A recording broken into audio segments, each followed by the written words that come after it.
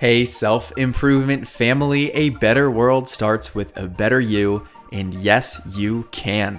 So let's take another step toward your best self today.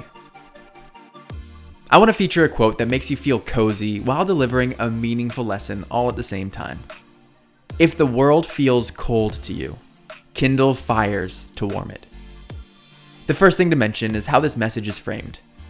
Notice it says, if the world feels cold to you. It acknowledges that everyone has their own experience and perception of things, and in that way, everyone needs to take their own unique approach to addressing it. The world can be a cold place, but more than anything, it comes down to how you see it and what you're going to do about it. It's all a metaphor, right? It basically means everyone has their own unique way of kindling a fire or changing certain things in their life. But there are 3 common steps that people need to take in order to do so effectively. First is you need to gather resources. Figure out what you have to work with. Brush, branch, sticks, twigs, so that you have the fuel you need to light the fire. You've got to know what you're working with. Then you need to prepare. Make a fire pit so that it's safe. Organize the resources so that they can be used most efficiently. And set expectations about what the desired result is, like how long the fire will last.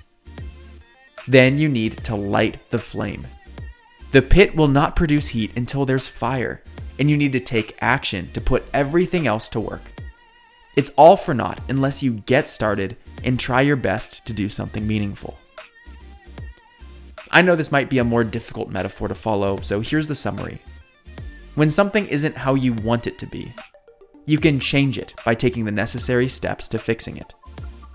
Through the lens of positivity, if you feel like there's too much hate or negligence or disrespect in the world, you can collect the resources, do the prep work, and get started in a way that changes the things around you. We do these things implicitly, but hopefully, this framework helps you see the process behind the things we do naturally. With that in mind, let me ask you a question.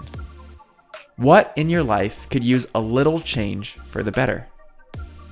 I'm Brian Ford, and I hope that flame inside of you is getting lit and that you're doing something with it. The world needs it.